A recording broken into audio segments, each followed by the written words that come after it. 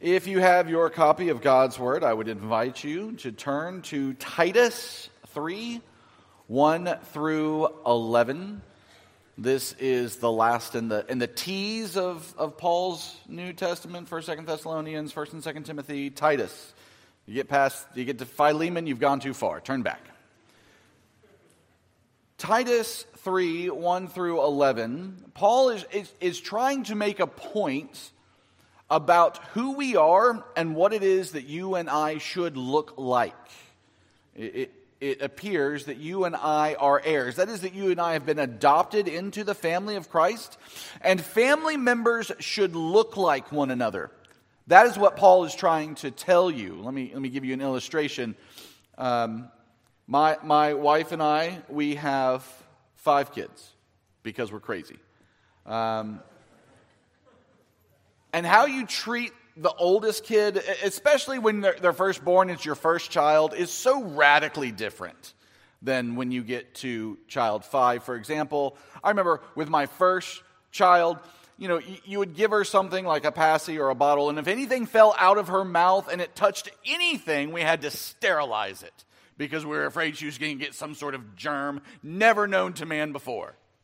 Our 5th child one time walked in with a passy in his mouth that we hadn't seen for 3 months. And we thought, resourceful kid, good job.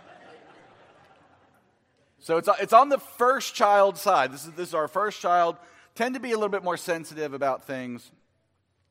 And everyone would say that our first child looked like me, which is fine, I guess. Don't ask me what a child looks like. They all look like cranky old men to me. I can't tell you if it looks like mom or if it looks like dad. But everyone would say, looks just like dad, looks just like dad, looks just like dad. And when you're mom and you've carried this child for 9 months and gone through labor and is the one waking up every 3 hours to nurse, and everyone says how much the child looks like dad, it can get on your nerves. So one day, she's at Target, and she's got the baby on the buggy, facing backwards, and the woman behind her says, "Aw, she looks just like you." And my wife said, "Thank you. You are the first one who has ever said that." And the woman said, "I was just trying to be nice." Just for clarity's sake, it doesn't count if you say, "I was just trying to be nice." Apparently, there was a strong resemblance between my first child and me. If you looked at her, you knew she came from my lineage. Well, there's something about us that as people see us in life, they should immediately see something of the fact that we are heirs. We come from the lineage of Jesus. In other words, what we confess here in the sanctuary should be seen by others in the streets. It doesn't just reside with us here on a Sunday morning. Paul calls us heirs here, and heirs should show something of the ones to whom we are adopted. Well, before we read God's word, let's go to him in prayer. Heavenly Father, thank you so much for this, your word, written from of old. You knew when Paul penned this letter that in the year 2023, we here in Greensboro would read it and think about it, and that you meant it for its purposes to work on our hearts, that we might more and more look like that which we are, your heirs, your adopted sons and daughters, in order that people might see something more of you and us. So we ask that you would help this word to do its work on us, open our ears, soften our hearts, and make us eager to live it out with our hands, that you might get the glory. We love you and pray this in your Son's name. Amen. Titus 3, starting in verse 1. Remind them to be submissive to rulers and authorities, to be obedient, to be ready for every good work, to speak evil of no one, to avoid quarreling, to be gentle, and to show perfect courtesy towards all people. For we ourselves were once foolish, disobedient, led astray, slaves to various passions and pleasures, passing our days in malice and envy, hated by others, and hating one another. But when the goodness and loving kindness of God our Savior appeared, He saved us, not because of works done by us in righteousness, but according to His own mercy, by the washing of regeneration and renewal of the Holy Spirit, whom He poured out on us richly through Christ Jesus our Savior, so that being justified by His grace, we might become heirs according to the hope of eternal life. The saying is trustworthy, and I want you to insist on these things, so that those who have believed in God may be careful to devote themselves to good works. These things are excellent and profitable for people. But avoid foolish controversies, genealogies, dissensions, and quarrels about the law, for they are unprofitable and worthless. As for a person who stirs up division, after warning him once and then twice, have nothing more to do with him, knowing that such a person is warped and sinful. He is self-condemned. Well, praise be to God for His holy, inspired, and inerrant word. May He write its eternal truths on all our hearts. First and foremost, I just wanted to say thank you. Thank you to your session for the invite to allow me to come and to fill in for Pastor Stewart this Sunday. For those who don't know me, which I think is probably 100% of you, I am the pastor of counseling at First Presbyterian Church Fellow ARP in Columbia, South Carolina, where I serve with someone you may know, Derek Thomas. He is our senior minister there. Derek and Neil are good friends, and when Neil came into the ARP, I was blessed to become friends with Neil as well, and his friendship has blessed me. So I'm glad to be here and to cover for him, and greetings from your sister church in Columbia. Now, our text, it easily kind of separates into three divisions here. First, the gospel reflected, verses 1 and 2. Second, the gospel explained, verses 3 through 8. And then lastly, the gospel rejected, verses 9 through 11. I know that word rejected is somewhat harsh. It's actually the word used in the text, and we'll talk about that more when we get there. So first, the gospel reflected, verses 1 and 2. Notice where Paul starts. He starts by telling them that they need to be submissive and obedient. Now, if you had Presbyterian bingo cards, words that get said at nearly every sermon, at least for our sake at First Pres Columbia, countercultural would be on that bingo card. Every single Sunday it seems that someone says that something is countercultural. But actually that's exactly the point for Paul here, is that obedience and submission is indeed so countercultural that when you do it well, it can't help but point to something beyond yourself. Now, there's a reason that Paul is telling this group of people that they need to be submissive and obedient, the Cretans. And we'll get to that here in a moment. This is the third time, actually, that he's used this word submit in this small epistle. He used it for husbands and wives, he used it for masters and slaves, and now he's using it for the congregation as a whole. Submit to the leaders. Now keep in mind, Paul has no idea of what a representative democracy is. He doesn't have the same civic arrangement that you and I do. And praise the Lord that you and I live in a civic system where we get to go and exercise our vote in order to hopefully get the leaders that you and I want. However, the leaders that we have are the leaders that God chose. before the foundation of the world. Can't say I always understand the leaders that we have. One of my favorite words that I learned, I'm currently doing a PhD, and one of my favorite words that I learned during the process of studying for my GRE, which is the worst ever, don't do that if you don't have to, was kakistocracy. Yeah, exactly. What? But it's one of those things, just in case it comes up, kakistocracy. Go look it up, Google it when you get out of here, not now, when you get out of here. It means being ruled by the worst, right? There was something about when I read it where I was like, nah, Lord. I don't choose who's there all the time in all its various capacities. But the same principle is true for me as was true for Paul and for the Cretans. Everyone submits. And we submit to the people that God puts in place for us. For wives, that's your husbands. They're your spiritual head. For men and wives, it's the government, but it's also the church. We just had members join, and there were membership questions. I believe it was the last one where it asks, in loving obedience, do you submit?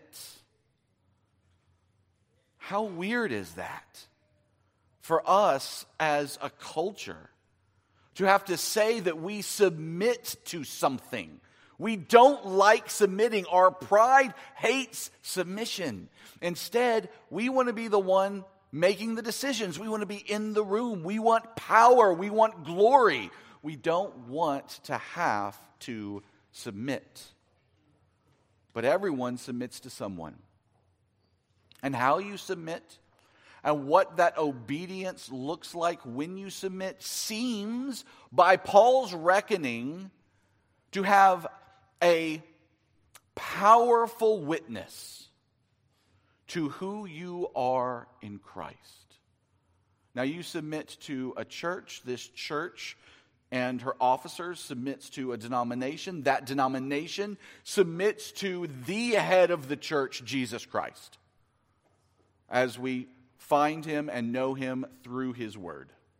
That's the underlying doctrine to the question that preceded it. The seventh question about, do you agree that the doctrines are founded on the word? Yes. Why? Because we need to submit. Excuse me. Even as leaders, even as a denomination, we don't get to just decide what to do, how we want to do it. We have to submit to Christ through his word. There's something about being submissive and something about obeying that reflects a gospel of peace in a way that is incredibly powerful. Now, you can't submit to something that is sinful. You would never tell a wife that she has to submit to something that her husband wants if what her husband wants is sinful. It's unethical. And so the same thing happens here. You can't submit to that which is unethical. However, there's a lot of stuff that I'm asked to submit to that I really just don't like. It's not necessarily contra Scripture. It's not contra the virtue of Christ. But I'm asked to do it. And so I do it as a way of showing my submissiveness to the leaders that the Lord has chosen to put in place in my life, even though I don't understand it. And the Cretans need to hear this. The Cretans were new to Roman rule. And so they were prone to rebellions.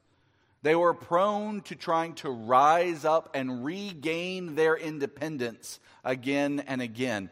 And Paul is saying, look, just this isn't a winnable fight. It doesn't matter. Just have them submit.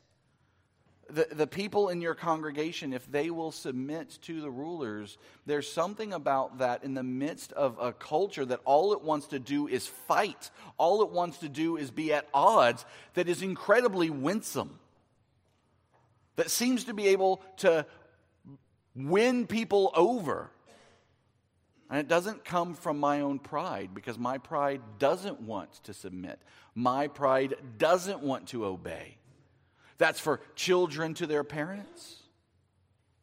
That's for spouses. That's for us. That's for here at the church. So his first kind of injunction for this group of believers is that they need to be submissive to the rulers and authorities, and they need to be obedient. Next, he says you need to be ready for every good work. Now, I am the least athletic dad in the history of dads, which is not great for my sons. But I like sport. Unlike Derek, he's not sporty and he hates sports. I'm not sporty, but I really like sports. And it took a while before I realized I'm really just not that good at it. So one year I was playing baseball with the friends, hadn't realized how bad I was at it quite yet. Coach is trying to coach me on being an infielder, and he tells me that in order to be an infielder, you need to always be on your toes and on the balls of your feet. You don't need to be flat-footed. If you're flat-footed and a ball is hit, you're not going to be in a position to really go after that ball and grab it. It's going to get right by you. So you always need to be in a position of readiness, ready to act. This is the theological version of that. You need to be ready to act for good works. Let me find the good works in my life and the opportunity for good works in my life, and let me attack them and go and do them. Not a passive like, oh, well, if it just happens to come into my orbit and I'm not doing anything better at that time and I can't find any other way to use my time, then I guess maybe I might. Which is about 99% of us and how our hearts tend to work. And instead, Paul's encouraging you to be eager to go find these opportunities to do the good works so that you can reflect something of the loving nature of your Lord and Savior, Jesus Christ. Now, how do we know which works are good and which works are not good? We live in a day and time where so easily good is called evil and evil is made to be good. How do we discern? Well, it has to be God's Word. Right? This has to be built upon and a request for you to know and be steeped in God's Word. That's the only way we can discern what is good and what isn't good.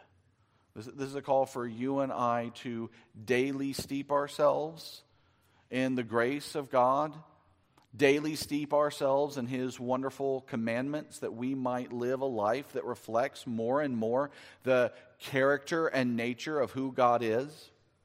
I don't know about you, but I used to look at the Ten Commandments as kind of the greatest hits of God's law. You know, like there's all this law, and Deuteronomy and Exodus and Leviticus, and these 10, they're God's greatest hits. No, that's not how that works. These 10 commandments, they show you the essence of the character of who God Himself is. All of those things where it tells you that you shouldn't tell a lie, that's because God will never lie to you. Where you shouldn't covet something someone else has, He will never covet another people. He wants you and you alone. All of those commandments reflect something that is the core of the character of the God that we worship. And don't you want to be like the person you worship? When I was a kid in the 80s and 90s. And there was no one more popular than Michael Jordan when I was a kid. And even for a guy, once again, going back to my previous statement, least athletic person in the history of people, even for me and my 1-inch vertical leap, when I jumped, I would stick my tongue out. Why? Did sticking my tongue out allow me to jump higher? No. Did it give me more speed? No. It made me look like a guy I idolized when I watched him on the court. A guy by the name of Michael Jordan. You and I get to be like Christ. You and I get to be like the Lord. When we look at those 10 commandments and we see the core of his character, we can be like that. Excited to be like that. To look like that so that people might know the love and character of Christ more genuinely, not just words on a page, but lived out in a life. There's something winsome about that when you and I can act like that. How is it that you and I know good works? It's by knowing Christ. It's by knowing God and knowing his word. So he says, be obedient and submissive. Be ready for good works. And then he gives you 4 examples. 2 to avoid and then 2 to embrace. The 2 to avoid: speaking evil of people and quarreling. And the 2 to embrace are to be gentle and to show, golly, guys, this is hard, to show perfect courtesy to all people. Paul gives you no outs there. Be kind of courteous to the people you like. That's, I think, about 95% of the world. Paul puts you in this box that you can't get out of. Perfectly courteous, all people. That's your call as a Christian in the midst of a watching world. So let's look at these 4 examples together. Things to avoid: speaking evil and quarreling. These are word sins. These are sins that you and I engage in with our mouths. One as we're talking about somebody, and one as we're talking to them. First off, avoid speaking evil about someone. They've done studies that have shown that speaking about someone, 2 people speaking about a third, is the easiest way to form relationships. It's the easiest. You and I find someone we don't like and we just talk about that person or that thing or that people group that we don't like, and it helps us form a relationship. By the way, that's pretty much all of middle school. It's not until later that people learn how to have relationships on who they are, what they like, their hurts and their sadness, their joys, not just the people they dislike. Here's the problem, though, with those relationships which are so easy to form. You and I who don't like that third person or thing, they are brittle. They can't handle any weight. Those relationships don't show up for you when you're depressed or sad or grieving. They don't bring you a meal when you've lost someone. They don't pray for you when you've gotten a diagnosis. They don't listen to you when you feel like you have no hope. Those relationships fall apart when anything heavy comes along. Instead, we're to be about forming relationships based on a person, and that's Jesus Christ. D.A. Carson, in his little book, Love in Hard Places, wonderful little book. It's D.A. Carson. It can be hard to keep up with sometimes. But he says that a church group, people should walk in to our sanctuaries and immediately have the sense there's no reason these people should all be in the same building. There's nothing I can figure that would draw all these people together. Except one thing: a love for Jesus. We don't talk evil about people. We talk grand about our Lord and Savior Jesus Christ. That is who we are. So you don't talk evil about someone. It's the theological equivalent to what I'm sure your mother or grandmother has told you 100 times.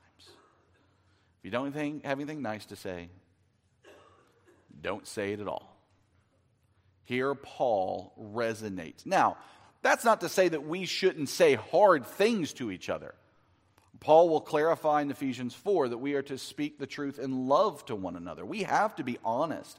And Scripture is an instrument oftentimes of rebuke in order that we might see the sin and sinfulness in our lives and we might kill it. He's not talking about that. He's talking about the pride that drives you and I speaking ill of somebody else just because we don't like them. Or quarreling. That's the second piece. And you'll see that if you didn't notice it, it comes back up. Paul hits that particular note again at the end of this section. Quarreling is this fighter's mentality.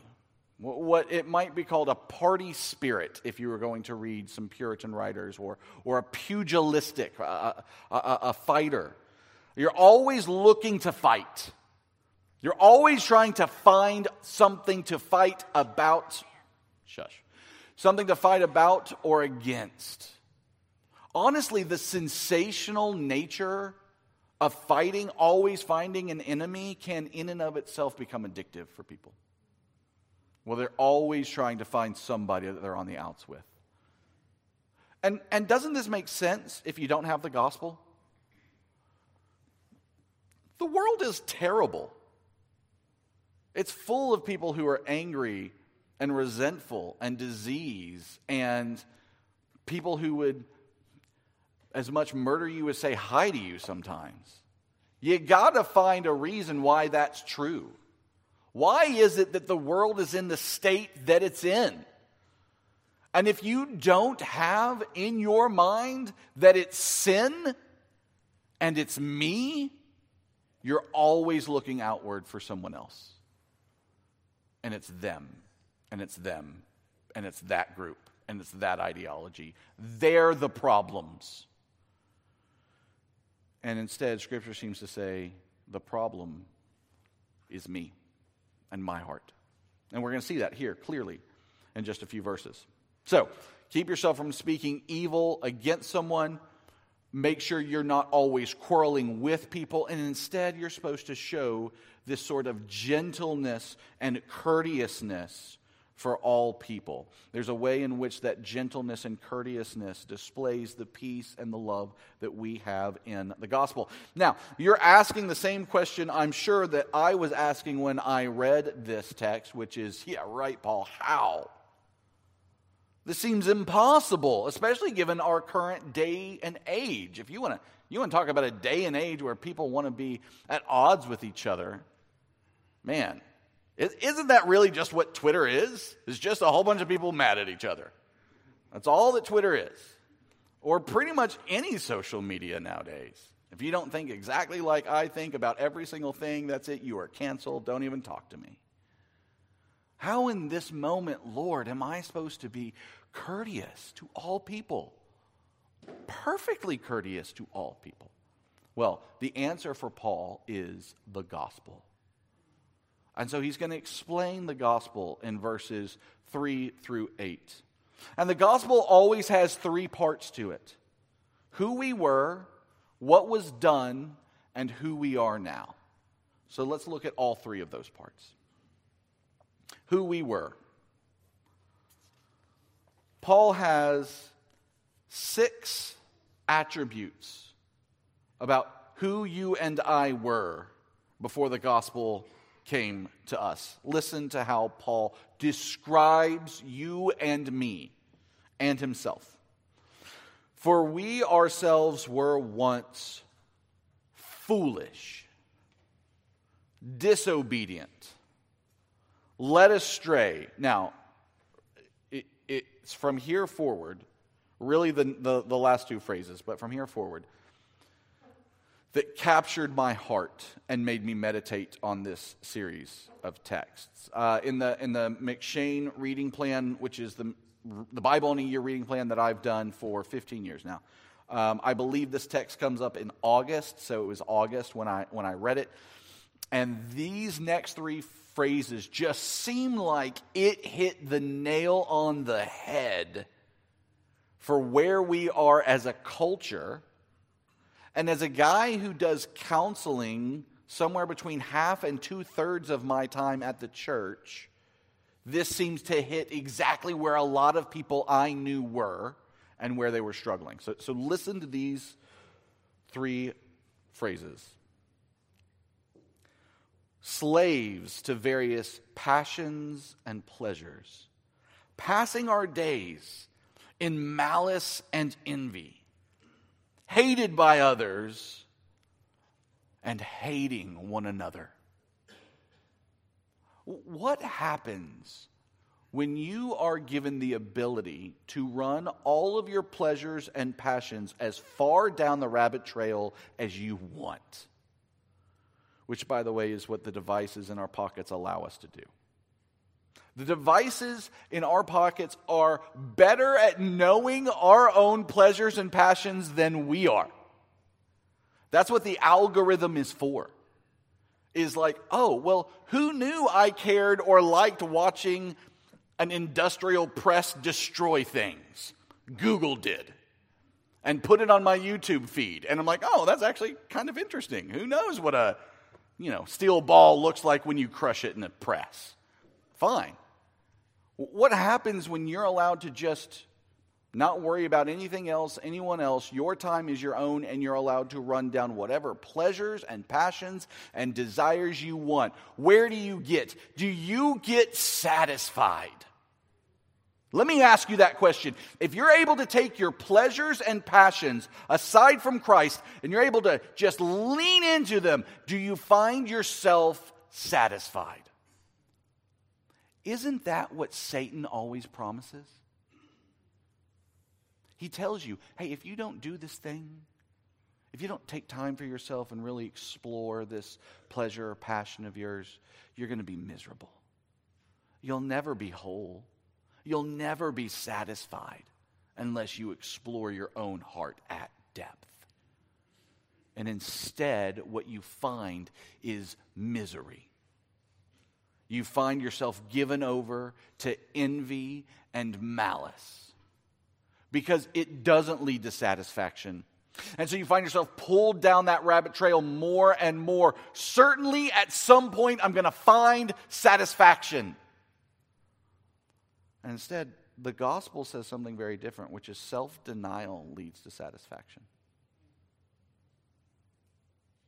Christ was the suffering servant. You and I often balk when we have to suffer or serve. And yet it is when we get to be like him that we find ourselves most satisfied. This is a picture for me of where we are. People hate each other right now with a vitriol I can't remember in my lifetime. Now, that doesn't mean never. I don't know all of history.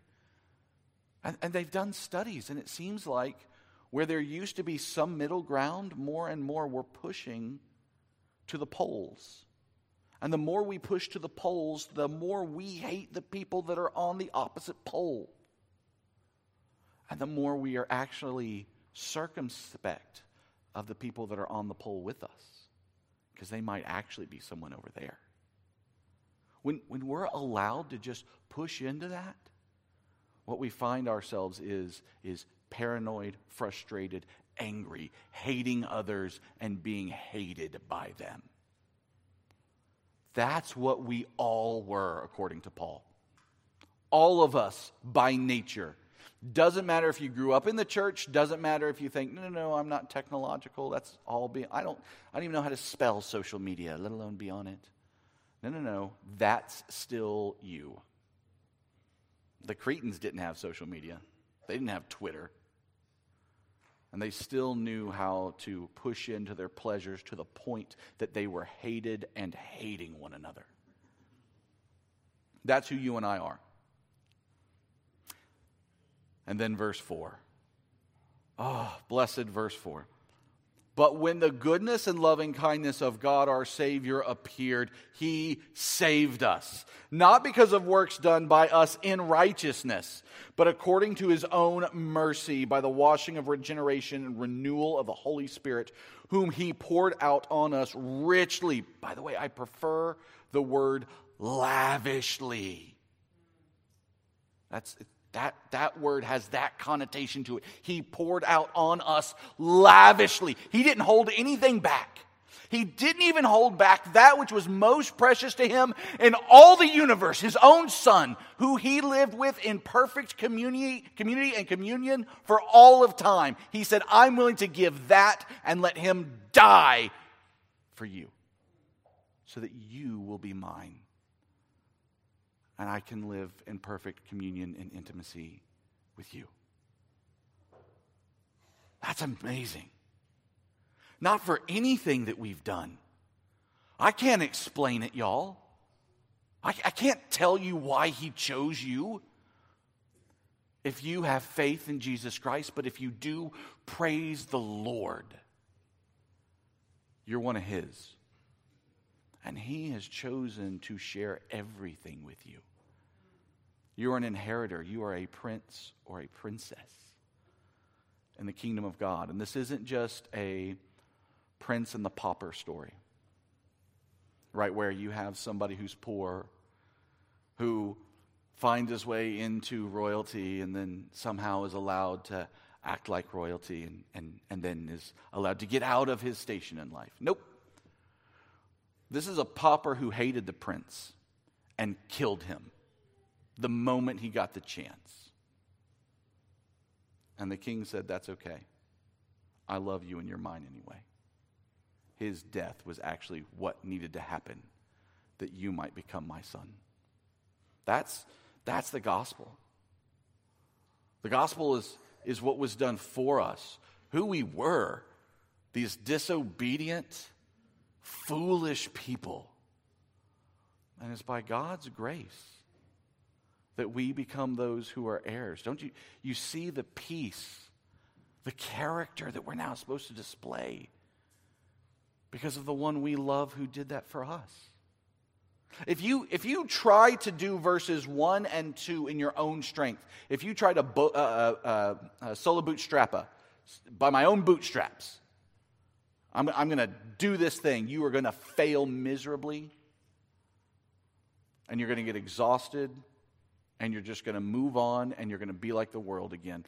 But if instead, every single time you wake up, you run to the cross, and you see your sins nailed there, and Christ dying there for you, guess what? More and more, you're going to be able to be one who is peaceful and perfectly courteous to those around you. You're not going to expect the world to act like Christians when they're not. You're going to expect them to act like people who hate others and run after their own pleasures because you knew that's who you were. You're not going to be surprised by it. And you're going to earnestly and eagerly try to show something of Christ's character to them so that they may be as in love with him, that they may know his goodness as his goodness is meant to you. So it's the gospel that allows verses 1 and 2 to happen. Now let's get to that last section, the gospel rejected, verses 9 through 11. But avoid foolish controversies, genealogies, dissensions, and quarrels about the law, for they are unprofitable and worthless. Paul is like painting in contrasts here. You know, how wonderful it is to be submissive and obedient and to have perfect courtesy, and then the beauty of the grace of God in comparison to who we were. And now he's showing you, look at the uselessness. The beauty of the grace and the usefulness of being prepared to do all these good works, and the uselessness of getting sucked down into all of these dissensions that can be so easy. That's what he's saying. He's giving the word foolish controversies as a cover, and then giving you 3 just quick examples of what happens. The foolish controversies. Genealogies are one of them. And if you think about this, the New Testament church didn't have the New Testament yet. They did not yet have Romans and these other things. In fact, verses 3 through 7 are probably an early confession. An early confession making its way around the church, which is why Paul says, I insist on these things. This is a good training tool. This is a right confession of who we were and who God is. So if you didn't have the New Testament yet, and you had your Bible, which was the Old Testament, where were all the promises of God aimed generally in the Old Testament? God's people. Who were God's people? Well, they were people who had Hebrew blood, Israelites and Jews. And so there was this tendency to try and go and find some genealogical research that would show that you are somehow, some way, you have the blood and the genes of a Hebrew. And therefore the promise is genuinely yours. You see the problem there? That makes salvation something other than grace. It's nothing to, in my hands I bring, simply to your cross I cling, except for this report from genealogy.com. And it says that you have to love me because I have 1/128th Jewish blood in me. Paul's saying no. Don't get sucked into that. What you have and who you are as heirs is by grace alone. It is not anything that you merit. And then dissensions. There's one thing for someone to be quarrelsome, which is what he will save his sharpest rebuke for. You don't have to be quarrelsome, though, to find yourself sucked up into quarrels. Someone starts it and starts having some issue, and then you find yourself sucked up into that controversy, sucked up into that disagreement. And Paul's saying, just stay away from it. Go and do the good works that is true of a Christian. Stand up for the truth, yes. Make sure you can say it clearly, yes, which is exactly what verses 3 through 7 are. But don't get sucked down into all the silly controversies. And then talks about the law and how people get sucked into these controversies of the law. He's got experience here. He was trained in the Pharisaical school and at a really high level too. So he knows what it is to get sucked down into this casuistry. Casuistry is, can I do this or can I do that? A quick example. Some Jews, because they had been taught you can only go a certain distance from your home, would, the day before the Sabbath, leave trash around the city that they owned. They owned that trash. Bubblegum wrapper or whatever it is. But because that's mine and I own it, that's now a piece of my home. So now I can go wherever I want to because I've left my trash around Jerusalem that I own. Right? That's the sort of silly quarrels that people niggle into when they start asking the wrong questions. Let me give you a modern example of it here, which is, can I X on the Sabbath? That is the wrong question. How is it that I use the Sabbath to love the Lord more? God, who worked and chose to rest on a day because he knew that I, as a finite being, needed rest when he didn't need it. He condescended for me. How am I shepherding my Lord's day to rest and love him more? That's the right question. Not, can I go to this place, do that thing? Stay away from the silly controversies. That's what he's saying. Then there's somebody who seems to always bring these up. And that's the quarrelsome person. Greek is an inflected language. And anybody who's done any sort of work on inflected language, like a German or a Latin or others, you can sneak parts of other words into one word. You can end up with this big, long one word that's almost like an entire sentence in English. And so Greek has the ability to do that. It has to import objects and pronouns and subjects and all kinds of things. So it's not uncommon for you to have less Greek words than English words in a verse. This verse, however, there are only 8 Greek words for our 22 English words in the ESV. I'm not a translator, so I can't give you any other this is a good translation. Don't lose heart in your translation. It's a great translation. But Paul is doing something, this sort of 8-to-1 ratio, 8 Greek words to 3 English words for 1 Greek word is still pretty strong. Paul is saying something in a very staccato sort of way. He's slowing his cadence down and giving you 8 very impactful words, one after the other. Maybe as a parent you've done something like this, where you've had this sort of staccato cadence with your child. Give you an example. This is a living example, happened in my house. Do not stick that crayon in your brother's ear. An English sentence I never thought I would ever have to utter before I had children. But there's something real and dangerous about sticking. I don't know what my 5-year-old at the time, I think he was 5 and the other one was 3. I don't think what he was thinking, like, his eardrum needs to be green. I don't know. I have no idea. But it was dangerous. He could hurt his brother, and he needed to know, do not do that. That's a sensitive part of your brother's anatomy. Be careful, right? Paul's doing something similar. And so he says this is the Greek. Quarrelsome man, after warning once, then twice, reject. Slows it down. He's straight to the point. If there's somebody among you who likes to quarrel, they're drawn to it, always finding something to be in conflict about with people, warn him once, then twice. And then that word reject, it's the exact same word Paul uses in 1 Corinthians to excommunicate someone. That's how serious this is.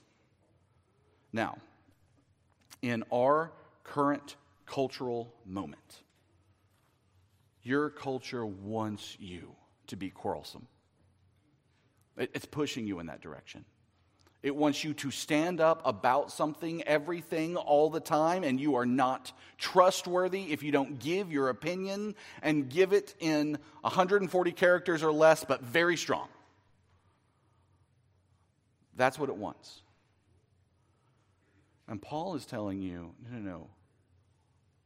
Set yourself aside from what the world wants. Set yourself aside from what they think is trustworthy. You show something of the character of the gospel. You show them peace.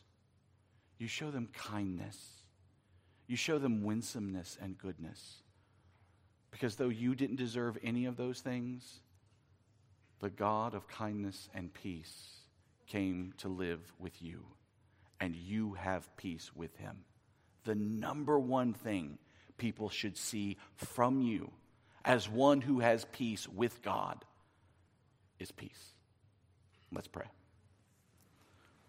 Heavenly Father, Lord, this is an incredibly difficult thing for us to live out. It seems maybe even more so now than at various times, though it is apparent that it has been difficult for all people for all times. And so we ask, not because of us, and nothing that has to do with our own ability, but because of the grace and mercy that you have given us, because you have been a God of peace to us, that you would help us to live in peace and to reflect something of the God of peace to a watching world. That they would see that satisfaction does not come in their own hearts, but only comes in Christ. Help us to do it, that you would get all the glory and honor. We love you and pray this in your Son's name. Amen.